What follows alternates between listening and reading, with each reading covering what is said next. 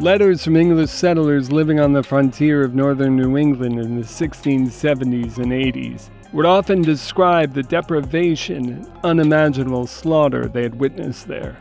They contained vivid descriptions of men, women, and children, European and native alike, brutally maimed and hacked to death.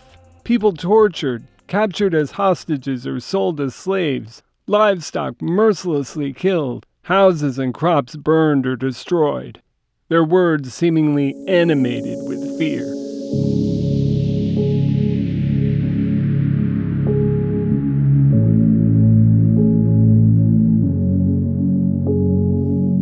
The English referred to it as the Eastwards, or the Eastward Frontier.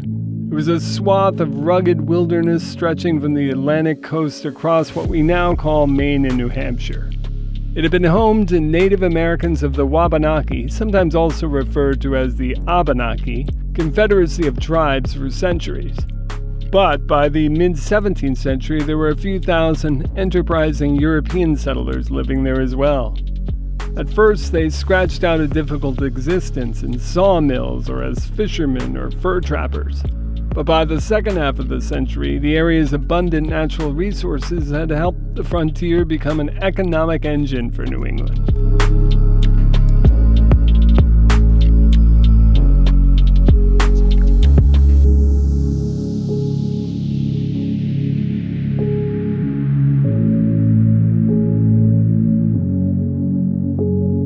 But the increasing encroachment of European settlers into the region inevitably led to growing conflict with the Wabanaki. And when the first of two devastating wars erupted in the region in 1675, a tinderbox had been ignited, setting off decades of intermittent and often barbaric conflict.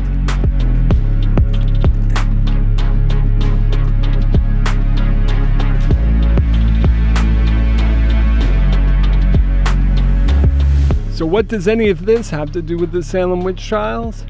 Quite a bit, actually.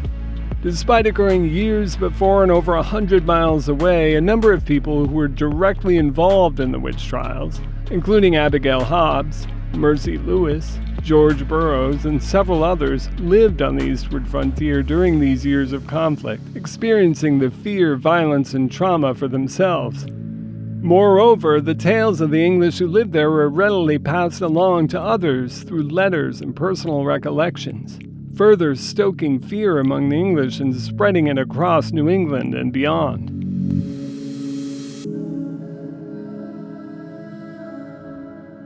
To help us explore the fascinating and unique connection between the frontier and the Salem witch trials, we are joined by the historian who first made the connection more than 20 years ago. Professor Mary Beth Norton is the Mary Donlin Alger Professor of American History Emerita at Cornell University. Her research focuses on gender and politics in early America, and she is the author of several books, including her groundbreaking work on the witch hysteria, In the Devil's Snare, the Salem Witchcraft Crisis of 1692. The region that we now know as Maine was originally settled by fishermen in the 1640s and 50s. But then, as Massachusetts developed further, some people moved up from Massachusetts and started sawmills because they really needed timber, and it became a great source of masts and spars for the English Navy in the late 17th century. Massachusetts, Boston in particular, and Salem began to develop big shipbuilding industries, and so they needed timber. And Maine was this great source of that. So people began to settle along the rivers and build sawmills. As they moved inland from along the rivers, they started to run up against the Wabanaki people who lived in villages along the rivers also, but who also traveled seasonally to do fishing in the spring especially, and so forth. And so the English settlers were interrupting the movement of the local Wabanakis. Now, the local Wabanakis began to be dependent on the English settlers for things they wanted, like guns, ammunition, different kinds of metal goods, and some textiles, things they did not make themselves. And so there was, for years, a very good trading relationship between the Wabanakis and the English settlers along the rivers. But as you can well imagine, clashes did begin to develop as more and more English settlers moved in and as the Wabanakis began to feel more and more threatened. But with more English settlers moving into Maine and New Hampshire, tensions continued to rise. And with the outbreak of King Philip's War in the southern part of New England in the mid-1670s, the Wabanaki were reluctantly drawn into the fight as well. The native people in the north got drawn into it inexorably. They really were not interested in being involved, but they got into it because refugees from the southern tribes after the war sought refuge with them, and they were not going to turn them away. And the local people began to be very suspicious of all these refugees from King Philip's War turning up in the villages in Maine and New Hampshire. And they began to worry about the native people who were their neighbors and who were their trading partners. In fact, one of the things I detail in the book is some very treacherous behavior on the part of the English towards the natives, capturing people and sending them into Boston and then sending them into slavery in the Caribbean, which was devastating, which led the native people in the north to be mad and to start their own attacks on the New Englanders. King Philip's War caused enormous devastation across New England, including in the frontier of Maine and New Hampshire, and the situation remained tense even after the war was over. By the 1680s, conflict had flared up once again, and what we now call King William's War produced more fighting between the English and the Wabanaki, as well as the Wabanaki's French allies. The hostility was already there that started the Second Indian War, especially when the New Englanders began to repopulate the settlements that they had abandoned in the late 1670s. And they began in the early 1680s, they began to move back. And even more people came in, even more sawmills were set up, even more settlements were established. And so even further clashes developed. And that war actually continued till 1699. And it was not until the 1720s and 1730s that English people began to move back into Maine. The settlements were so devastated by what happened in the Second Indian War.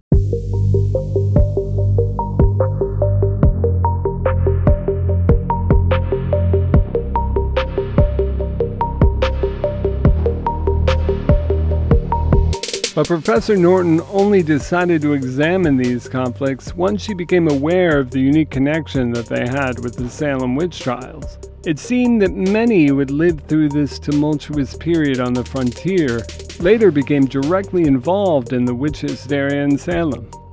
I began to realize as I was researching Salem witchcraft that there was this Maine extension, or this Maine and New Hampshire extension of the Indian War in the South, and that it was crucial and that it went on longer, in fact, than anyone seemed to ever indicate.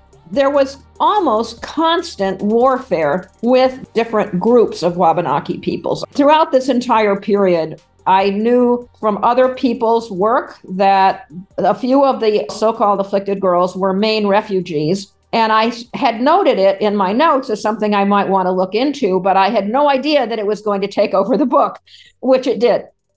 As I began to realize, as I was reading the documents, that Maine was cropping up various places, I looked for histories of the northern part of King Philip's War and of King William's War, which really did not have a part in the South. It was all in the North. And I couldn't find any. So I went to the documents and I started looking at those materials. And it was one of the greatest revelations of my historian's life because I saw so many names I recognized from the Salem trials. I was blown away. There's no other way to describe it. So many of the people who were involved in the Salem witch trials, accused, accusers, the judges, you name it, were all involved in Maine, especially in the period when the war restarted in late 1688.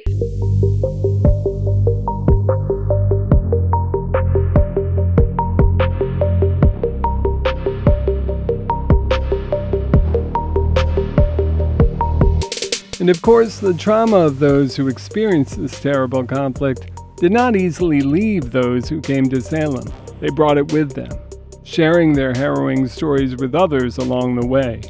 some of these people who became accusers and confessors in 1692 was able to reconstruct their experiences when they were younger along the Maine frontier. One of the most dramatic scenes I was able to reconstruct had to do with the woman known as Sarah Churchwell, who was the granddaughter of one of the wealthiest men in Maine.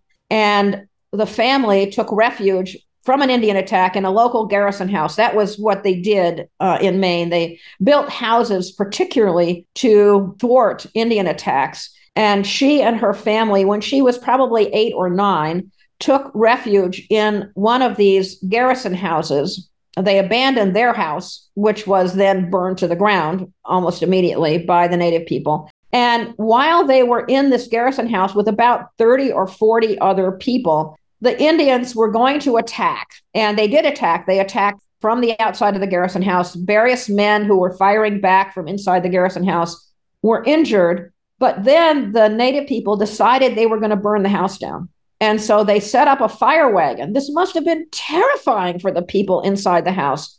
They put a fire on a wagon and were pushing it towards the house, and then it kind of turned over and it fell into a mud hole, and they couldn't do it. And so this attack was thwarted. And eventually, about a day later, the native people who were attacking the house gave up and left. As you can well imagine, everybody who was in that house must have been so traumatized, and everybody left. I mean, nobody tried to stay after that. They just abandoned the area. Those are the kinds of things that these accusers brought with them, the memories that they would have had from their childhood on the Maine frontier. And no wonder, therefore, that they were suffering from something that today we would call PTSD.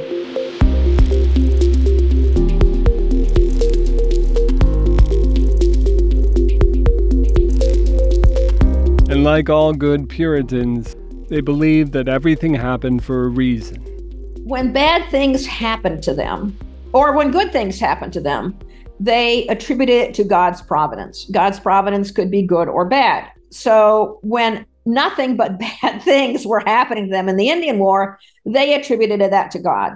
Therefore, God was chastising them for some fault, and they sort of struggled to figure out what those faults might be, and different ministers came up with different ideas about what their faults were, but they all agreed that these bad things were happening. They were losing these battles. They all saw this as God chastising them for their faults.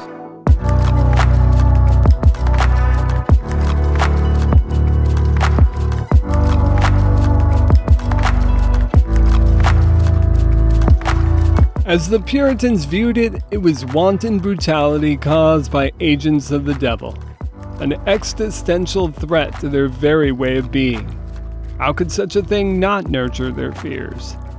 It's a fascinating and important piece of context to this complex and multifaceted story. Thanks for joining us. Be sure to like, subscribe, and share our podcast with your friends. We'll see you next time.